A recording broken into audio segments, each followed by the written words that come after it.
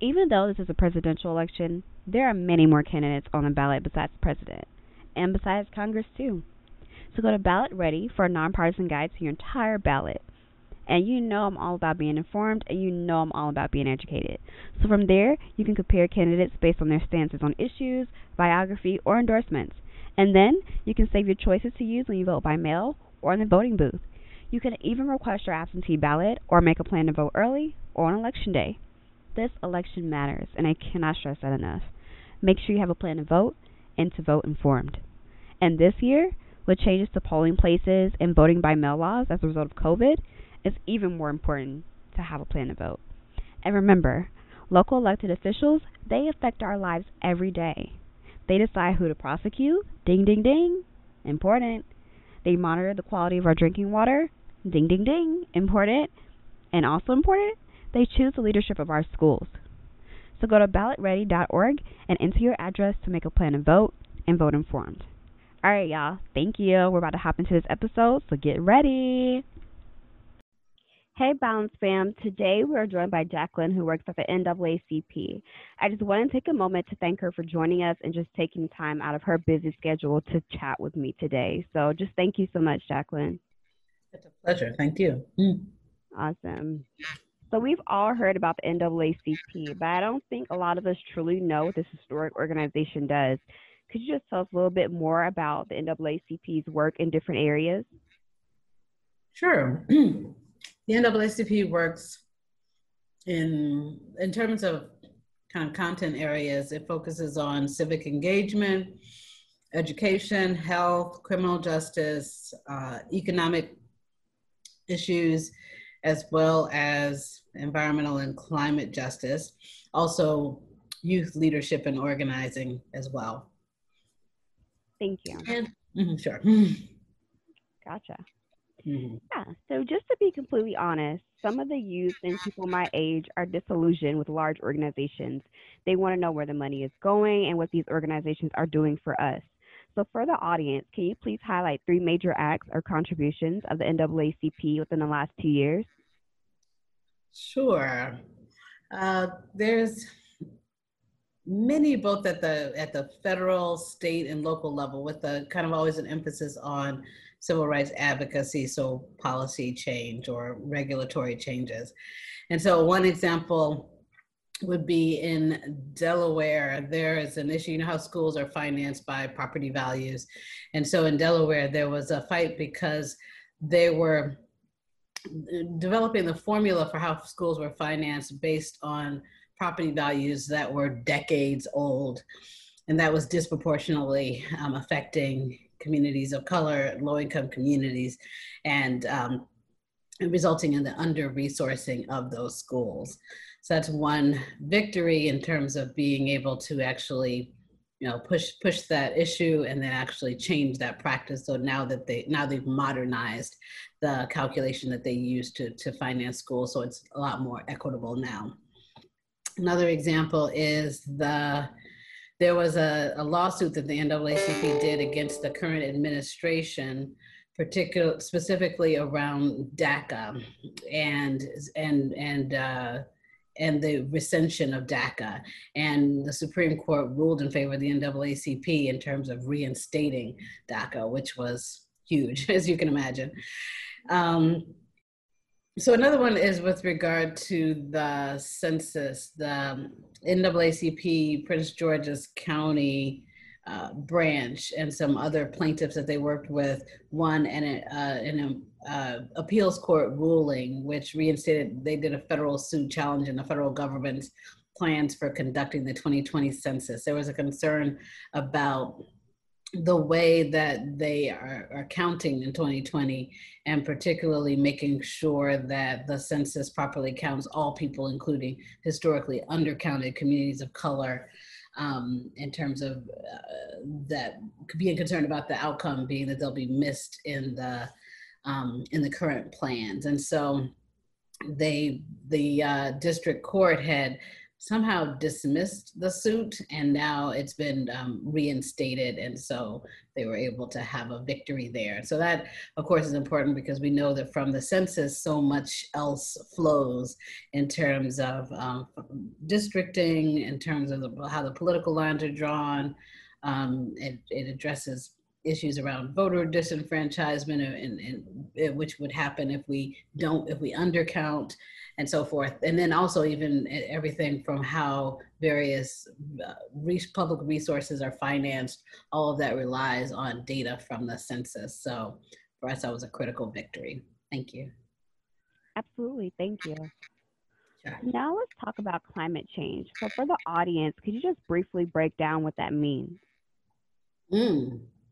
Yes. So climate change is basically about how due to the amount of greenhouse gas emissions, and greenhouse gases include methane, carbon dioxide is the number one greenhouse gas, and others.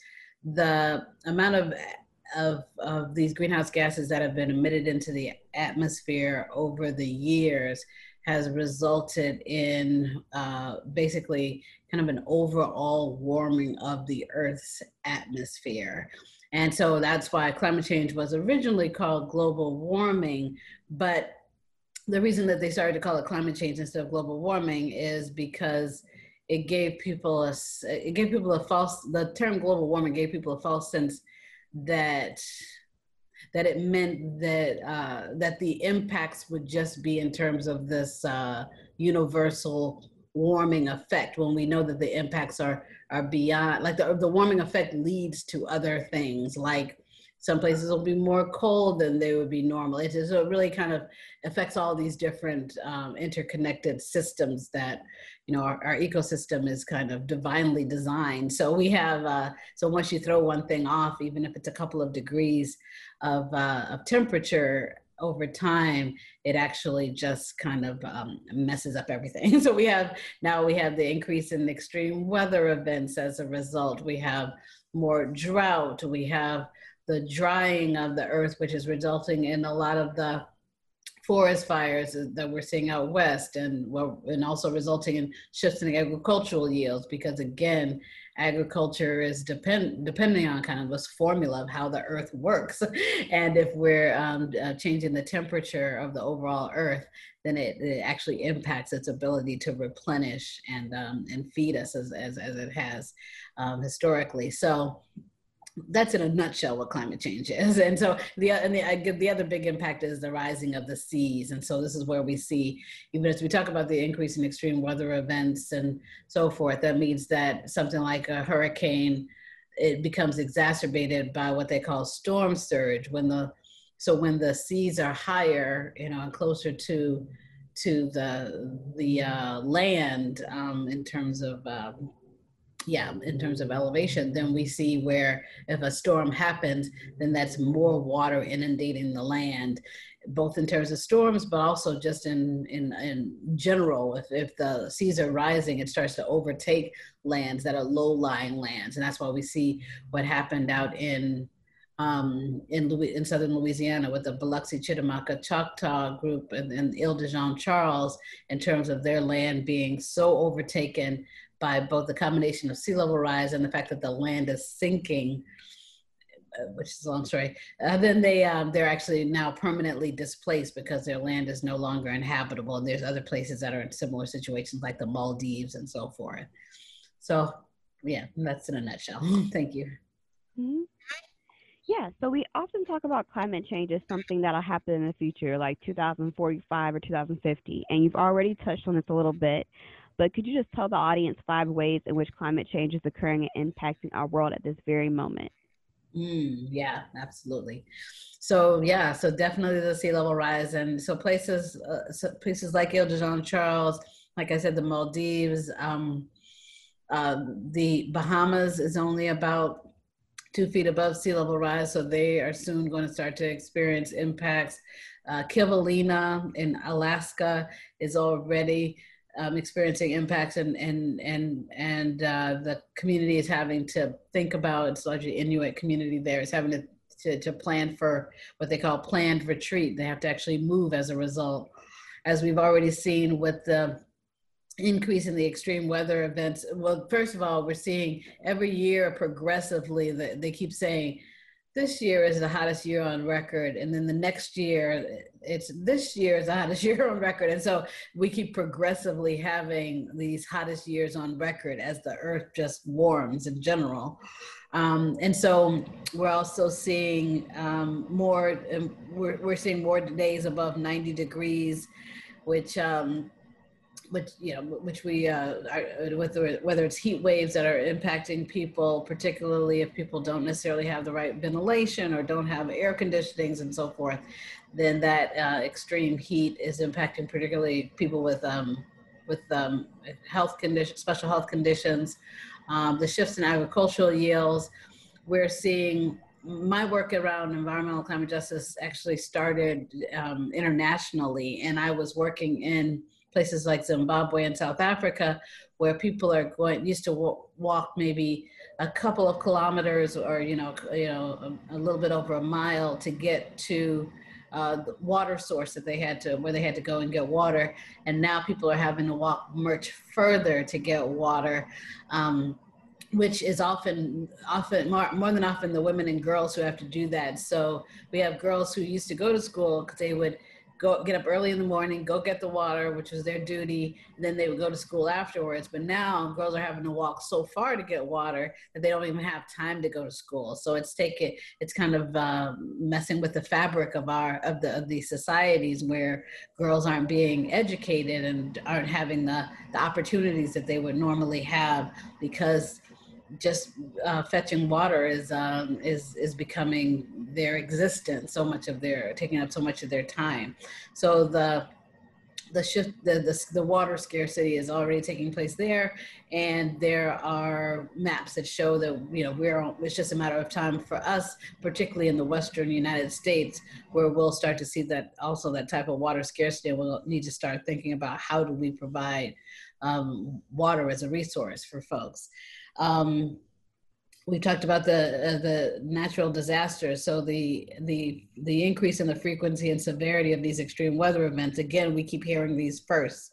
We have this year we had the earliest named storm in the storm season.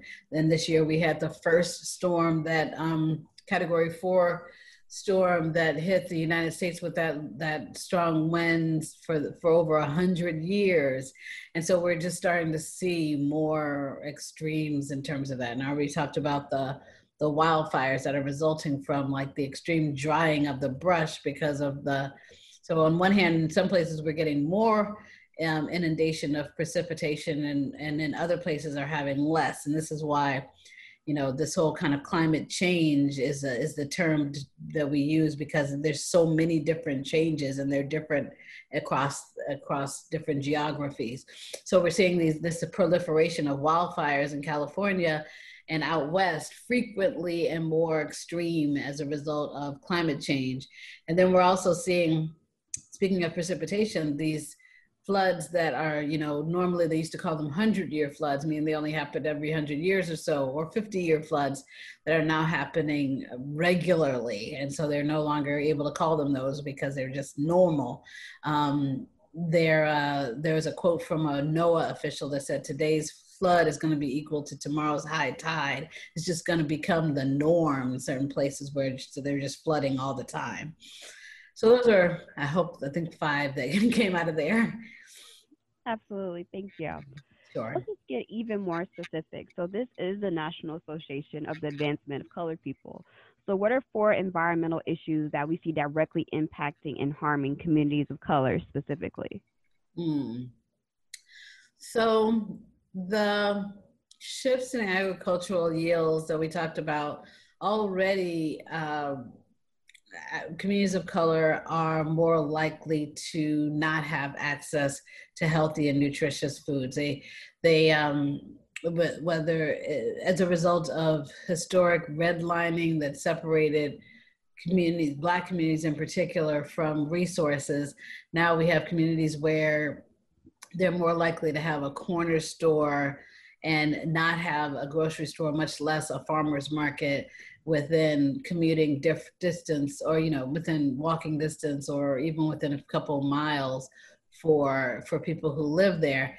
There's the term food desert has been used in the past, but those communities, our communities, are saying we don't really like the term food desert because desert implies something that happens naturally, and we know that with historic and modern day redlining and segregation, that it's very much by intent. So the shifts in agricultural yields that are going to affect our food supply are going to exacerbate the already existing food security issues for our communities. So that's one impact that disproportionately affects the civil rights of communities of color.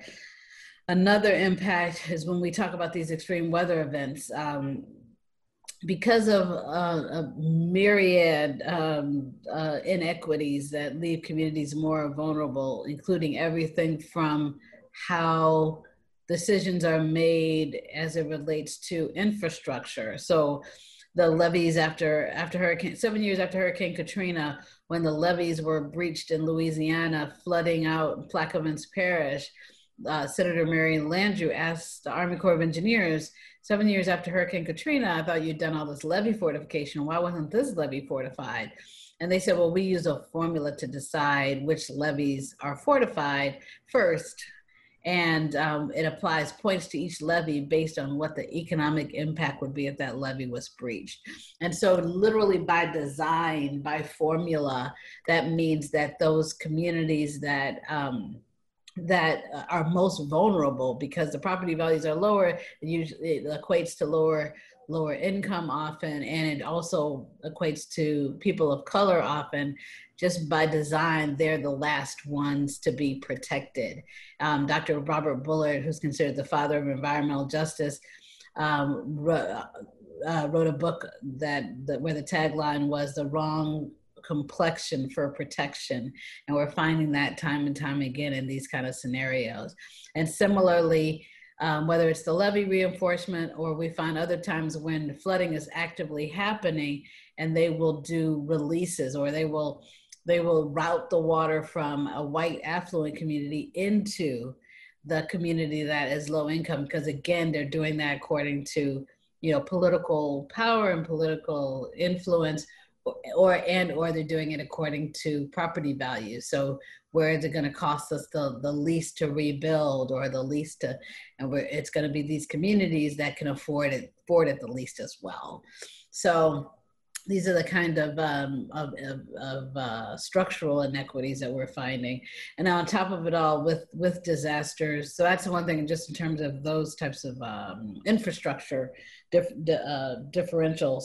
But also when we talk about whether it's housing stock, again, because of the history of redlining and economic injustice, that means that so too often our homes have the type of housing stock that's more vulnerable to disasters and disaster impacts. So there's a higher likelihood of at minimum loss of property, but of course at worst loss of life as a result of our very race. Also, mobility was a big issue in Hurricane Katrina and in other disasters since then, or before then, in terms of the ability to actually be able to evacuate. I was watching the news the other day. So we see this kind of time and time again with 1,800 people dying with Hurricane Katrina. A lot of the folks just couldn't get out. And just the other day I was watching the news and there was this person who was being interviewed in Louisiana,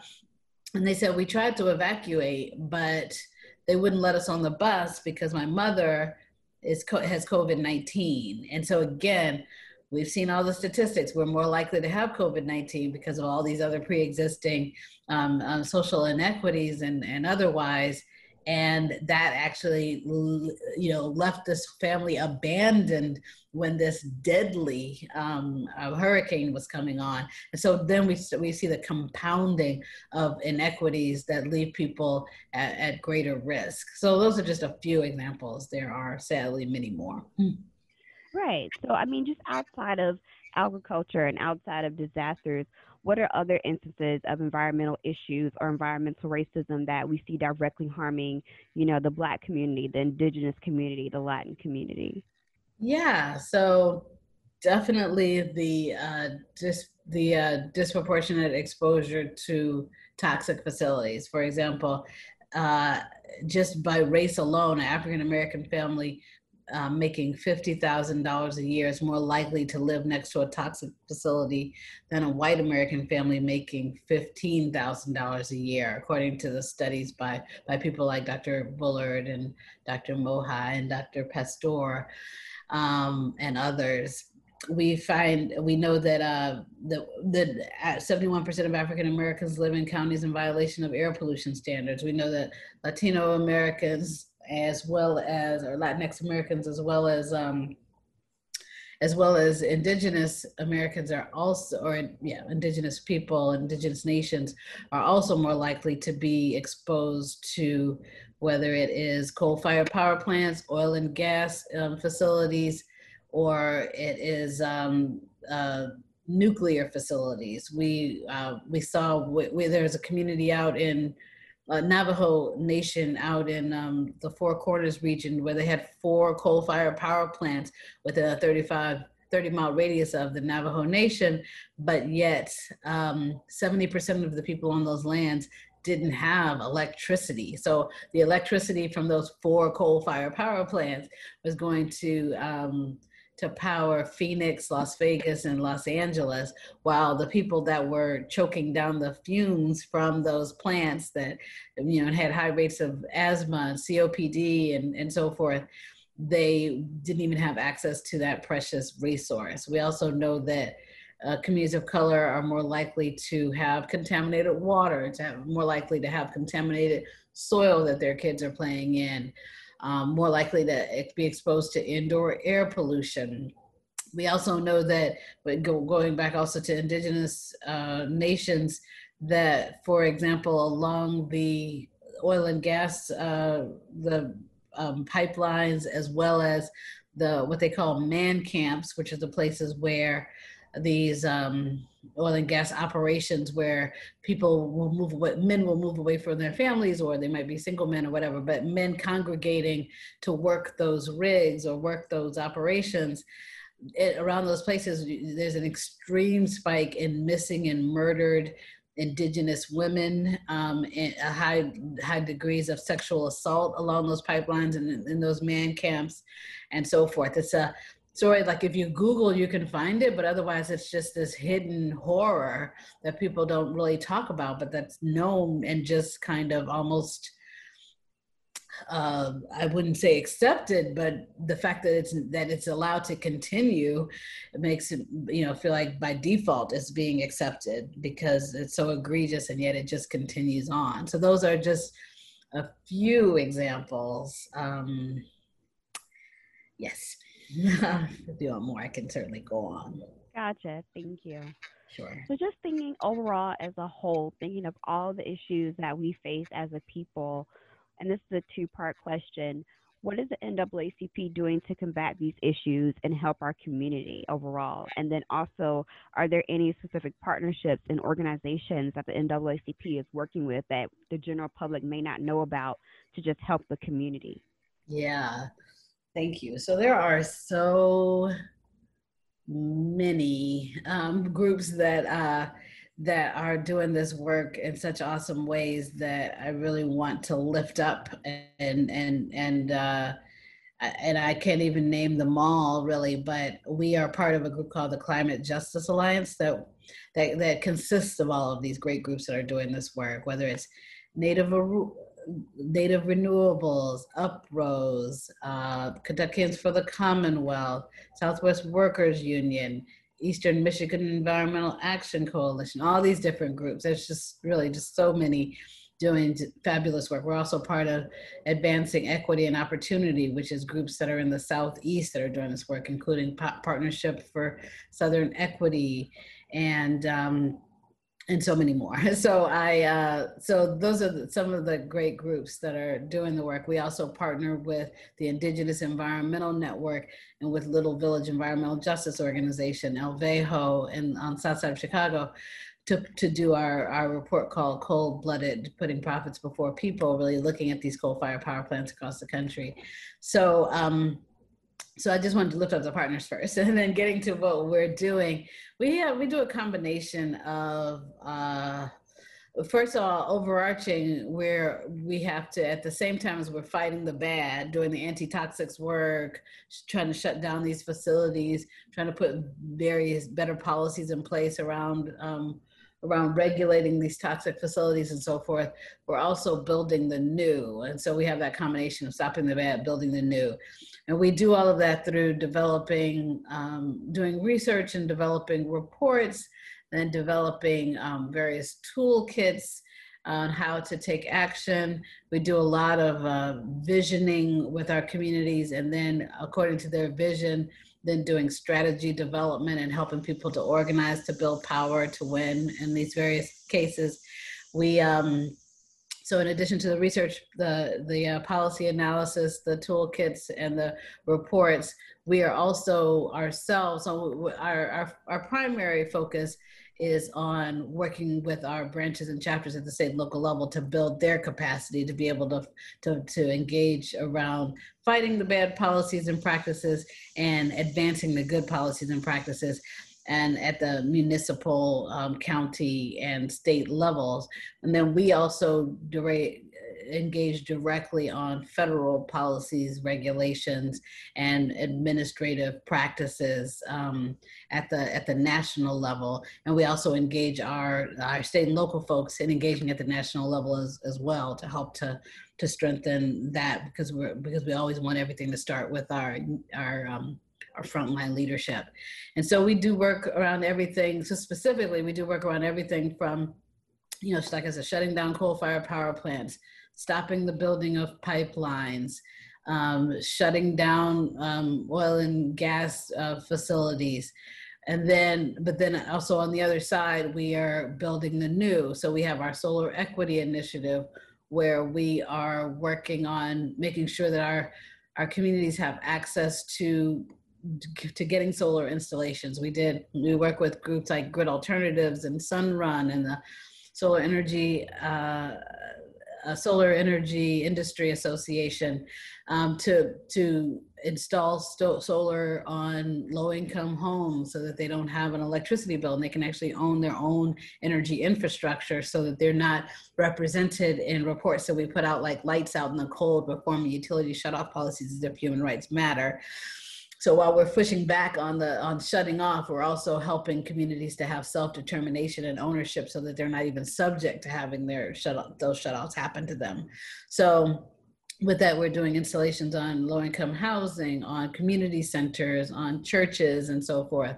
We're also working with those same groups to get people trained to have jobs in the energy sector, the clean energy sector, the new energy economy, as well as working with people on starting small businesses in that sector as well. And with all of that, making sure that there's the policies to support this all. So while we try to make the shift to clean energy to take pollution out of our communities and create jobs in our communities, we also want to make sure we have the policy landscape to institutionalize these opportunities and this shift to a new energy economy. We also, similarly, we work on other systems like the food systems. We work on advancing policies that support local food growing, production, and distribution. And at the same time, we are working with communities to start local food projects. And then we, again, make sure that the policy landscape is there at the local, state, and federal level to support local food production, which is both filling the gap around food insecurity, but also taking polluting trucks and ships and so forth out of shipping channels and off the roads, so that we don't have those contributions to the greenhouse gas emissions that drive climate change, and so we don't have those contributions to the environmental health challenges that our communities face, because we are disproportionately being exposed to near roadway air pollution, as well as the pollution from commercial animal feeding operations, which are called CAFOs. So with system by system, we're working to push back on the bad in terms of policies, push forward on the good in terms of policies, push back on the bad in terms of practices, and then push forward on the good in terms of practices. So our food systems, our energy systems, our water systems, our waste systems, as well as look as housing, and in terms of making sure that we have housing, that we have a land justice project where we're working on addressing issues around Black land loss, because in the context of the fact that the climate is changing, and in hopefully slower as we advance our efforts, but we don't want to kind of cover our eyes and hope for the as we try to work towards the best, we don't want to acknowledge what's already, we want to acknowledge what's already happening and making sure our communities are prepared for that. So, and with housing security is a big part of climate resilience, whether it's the disasters that are happening. If you own your own land and your own housing, then you have a better opportunity to be able to access everything from FEMA funding to other types of funding to fortify your roof, or otherwise. So land justice is a critical part of that. And I'll just wrap by saying we also work on these disaster equity in terms of both policies and helping people to be prepared and able to play a role in emergency management. And we just launched a sea level rise certification program as well, where we're working with NOAA, the Sea Grant Program, Climate Central, FEMA, the American Society of Floodplain Management, and so forth, because to help communities to be able to prepare for flooding and sea level rise, as well as to be able to change policies so that they're more equitable, like how levees are reinforced, like how the water releases happen, like how resettlement funds happen when communities have to have planned retreat because their land is being overtaken by sea level rise. So it's just a smattering of examples. There are more, but because unfortunately the needs are so great, but yeah, that just gives you a bit of a sense. Gotcha. Thank you. And Sure. just stepping outside the environmental realm again, I just want to ask, are there specific activist organizations that the NAACP works with? Oh, outside of the environmental realm, yeah, there are everything from the conversations that have been happening with Movement for Black Lives and coordination that's happened there in Michigan. The Movement for Black Lives worked arm in arm with the Michigan NAACP to push for a declaration of racism as a public health pandemic, as an example. Our criminal justice department is working with a lot of the activist groups around everything from prison abolition to the restructuring of the police departments, to where we're actually working together with a great activist group around, it's called the Prison Toxicology Project, that really talks about the toxic prisons that happen. So that's a criminal justice partnership. Black Votes Matter works with the Civic Engagement Department, as well as the Democracy Initiative and other activist groups there. I'm just kind of going around in my mind at the different sectors. Health Gap, working on HIV and AIDS. It's an activist group that came out of ACT UP. See, education. Yeah, so those are just a handful of examples, but yeah. Right. And just following up on something that you mentioned. So you mentioned prison restructuring. What does that look like? So, and again, this is all the criminal justice department, so don't quote me, but they're certainly everything from one thing we are actually working intersectionally on. There's a group called Architects for Social Responsibility, and interestingly enough, they really stepped up and recognized that they were complicit in the inhumane conditions of prisons, because these architects had to design these solitary confinement quarters that are absolutely inhumane.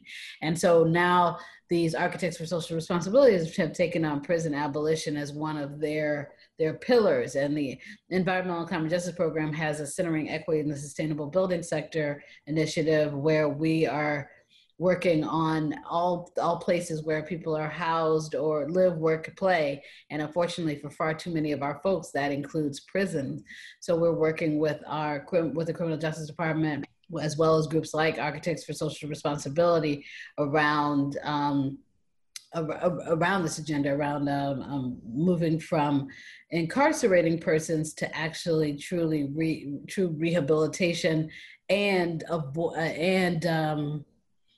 actually avoidance of people having to be incarcerated in the first place by working on dismantling the prison industrial complex, which incentivizes the incarceration of people. So that's another, so working on that kind of supply chain as it relates to the prison industrial complex, working on having community conditions, whether it's community safety programs or making sure that everyone has access to a job so people aren't driven to desperate acts, making communities, advancing healing justice so people don't end up dealing with trauma by committing crime. So all of those different ways that we're trying to, again, to reduce the engagement with the criminal justice system so people don't end up incarcerated, while also working on removing the incentive to incarcerate people that's embedded in the prison industrial complex,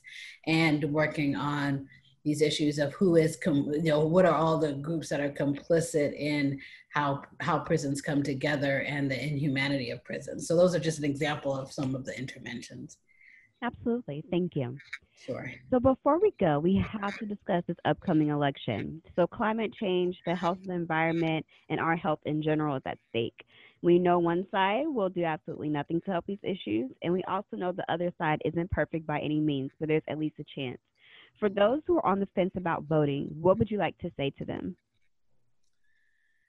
I would like to say that we do know what we've got now in terms of a situation where we have the inflaming of everything from conspiracy theories about pedophilia and devil worshiping to locking up kids in cages when the U.S. is 4% of the population and 25% of the emissions that drive climate change. And we've got climate forced migration as one of the many reasons, one of the main reasons that people are immigrating.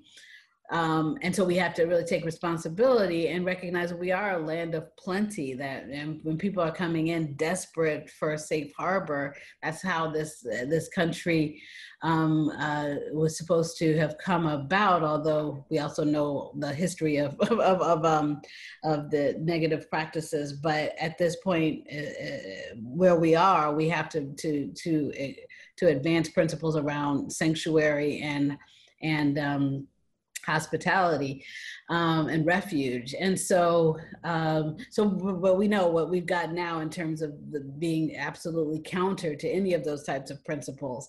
So we also know that there is no accountability to our communities and to any kind of progressive agenda whatsoever. And even as I would say that there is a ways to go in terms of even in terms of the Democratic Party and being accountable to true liberation ideals, policies, and practices, there are at least measures of accountability there that do not exist at all with the current administration. If anything, it's literally the opposite. And so I would just say that we have to get out there and have and vote and make sure that everybody we know votes, because we can't, we see that we're imploding in some ways with these racial incidents even increasing and being stoked by this administration. But we have a denial of climate change while we have these huge storms coming in the the wildfires burning. We can't afford another 4 years of this. We have this COVID-19, which is raging unchecked because of denial, just as we have the climate denial. We can't afford 4 years of this in our communities, as frontline communities are begging for a change in this in the governance. And then we once folks are in office with at least some claim of accountability to our communities, then we have to hold their feet to the fire. But let's get them in there so that we can hold their feet to the fire, is what I would say. Absolutely. Thank you. And it's a wrap, everybody. I just want to thank you, Jacqueline, for appearing on the show today. It's truly been a pleasure. Sure. Thank you. Absolutely. All right, y'all. Stay tuned as there's much more in store after this quick break. I just want to take this moment to dedicate this episode to Chadwick Boseman, aka the wonderful actor who played Jackie Robinson, the wonderful actor who played Thurgood Marshall, the wonderful actor who played James Brown, the wonderful actor who played T'Challa and gave us the glory that was Black Panther, and so much more. I want to dedicate this episode to him. I want to thank him for the joy that he brought so many. I want to thank him for his dedication to our culture, to our community. I want to thank him for his dedication to himself. I want to thank him for inspiring so many Black boys out there. I want to thank him for showing us what strength looks like, for showing us what determination looks like, for showing us what it means to live your life to the fullest. I want to say that I want to thank him again for just the smiles and the charisma and the energy he brought to life that he gave us in the midst of his battle. He gave us so much and he owed us so little. I'm grateful that he was able to, in his short years here on earth, to do so much. Chadwick, we honor you. Chadwick, we will not forget you. We thank you so much. Such a bright talent, and definitely gone too soon.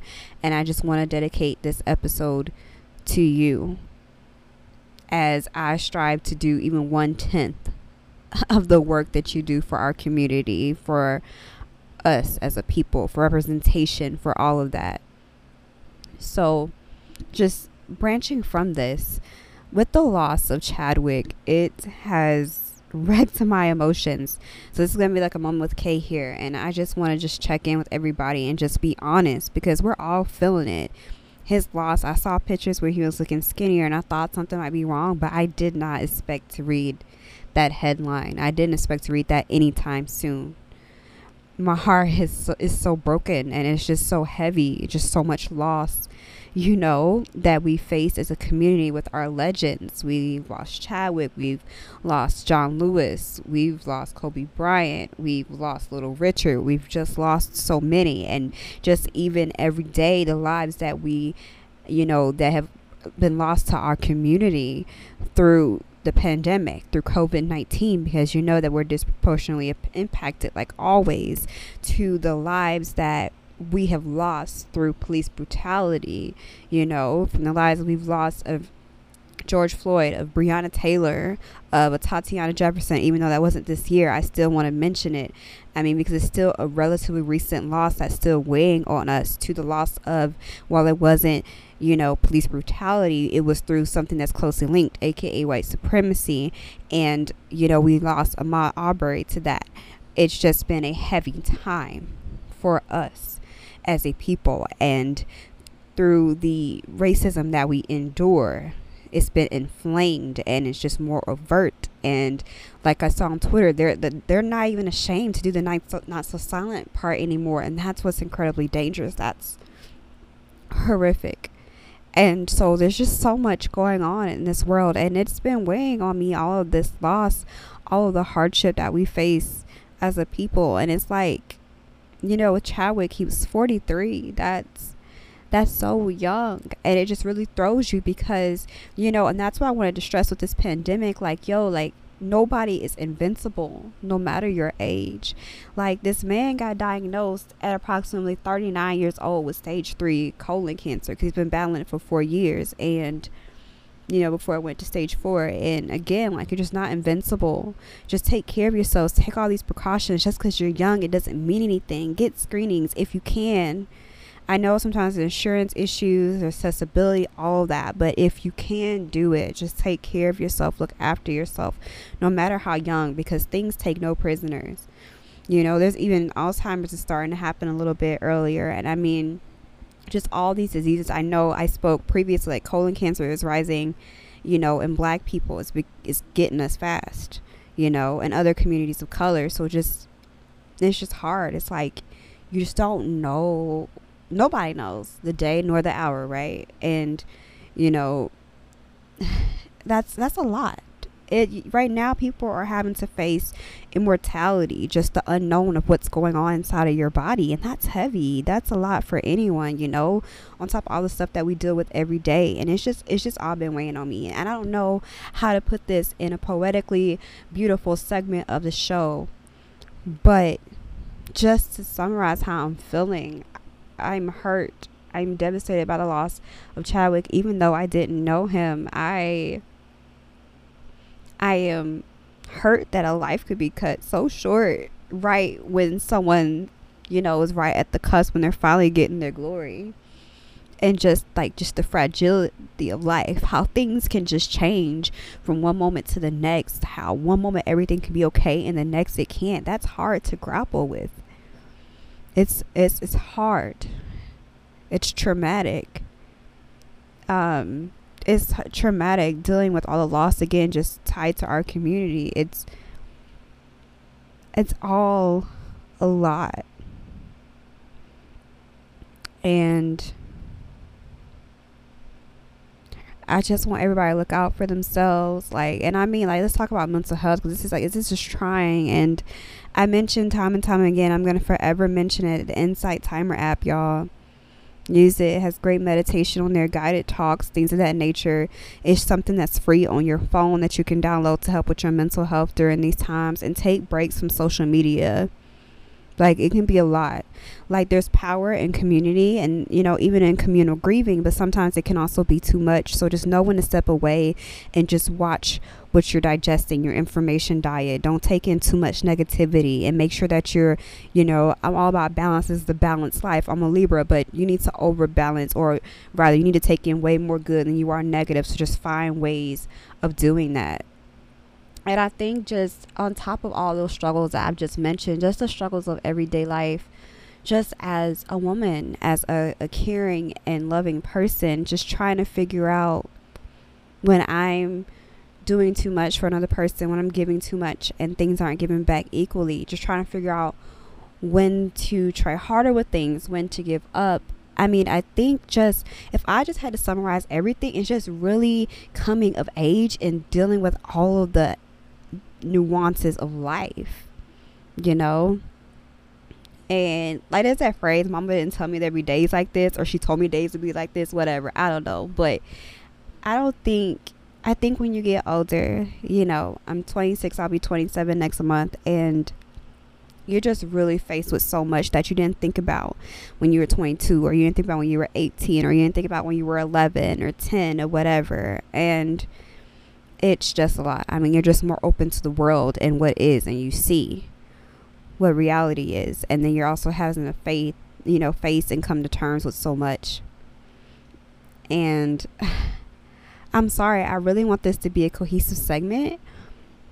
But how can this be a cohesive segment when life itself is messy, when my emotions are messy, when I'm losing my track of my thought here because I'm just so emotional, But in the end, just the end goal of this moment, a part of my show, of course, I have so many goals with my show. I want to uplift creatives. I want to highlight social issues. But with this show, I also want you to feel connected. I want you to feel heard. I want you to feel seen. So the goal of this segment here was to, one, honor Chadwick Boseman, but it was to also just let you know you're not alone in all these complex, messy feelings that can't be summarized in a neat, clean segment, that cannot be expressed in conceivable, concise words and sentences right now. Like, life is messy, feelings are messy, it's heavy, you know. But I just want to know that you're seeing that I hear you, that I am you, that I'm struggling in so many ways with all the losses to our community again, you know, from the various ways, from losing legends to losing, you know, people through the pandemic, to the attacks on our culture through white supremacy, to, you know, fragility and coming to terms with life, and just wondering, like, you know, we all have our beliefs, and, you know, but it's like, nobody knows until you're there, you know, and just accepting that and just thinking, like, so what if there isn't, like, what if our beliefs are wrong, and what if there isn't an afterlife, and literally when you die, like, that's just it, like. And then I go into this whole cycle where I'm like, well, is it just like going to sleep forever if it's that case, and it's just like you're just dreaming forever? Is it really just finite, like, boom, you're just done? And just, that's crazy, because right now you're here and you're being, and just, you know, it's just a craziness of so much that's unknown with life, and just grappling with all of that, it's hard. And I just want people to feel seen. I want people to feel heard. Like, I don't have it all together, and I know the society places so much value in having it all together, but that's why half the time I try not to edit out any mistakes in this episode. That's why I'm sitting here vulnerable and raw and just speaking from my mind and my heart in this very moment. And it's not, you know, nice clean bullet points. It's just wherever I'm going with my spirit leads me, and I just want y'all to feel that, just to not feel alone again, just know that there's someone who is just like you, you know, who's struggling, you know, in matters of love, in matters of friendship, you know, feeling lonely in both senses, romantic and platonic, not having that same friend circle that you grew up with, losing your like childhood, you know, high school best friends, and then trying to rebuild and make friendships and friends as an adult. That's hard. And just trying to figure out what love looks like to me, what a perfect partner looks like to me, even though perfection is mythical. Trying to figure out what healthy love, healthy relationships look like, what way I should go, you know, should I think long term or should I live in the moment, enjoy, like, just trying to figure it all out. And man, it's hard. It's hard. So I just want to thank you for listening to this episode, for tuning in again. Share with your friends, retweet, promo. I appreciate it all. Thank y'all, and I just hope that everyone finds a little bit of peace in their day to day, in their morning, and just so on and so forth. I love you all. Be safe, be well, take care of yourselves. Thank you, Chadwick. We honor you, and I will see y'all next week.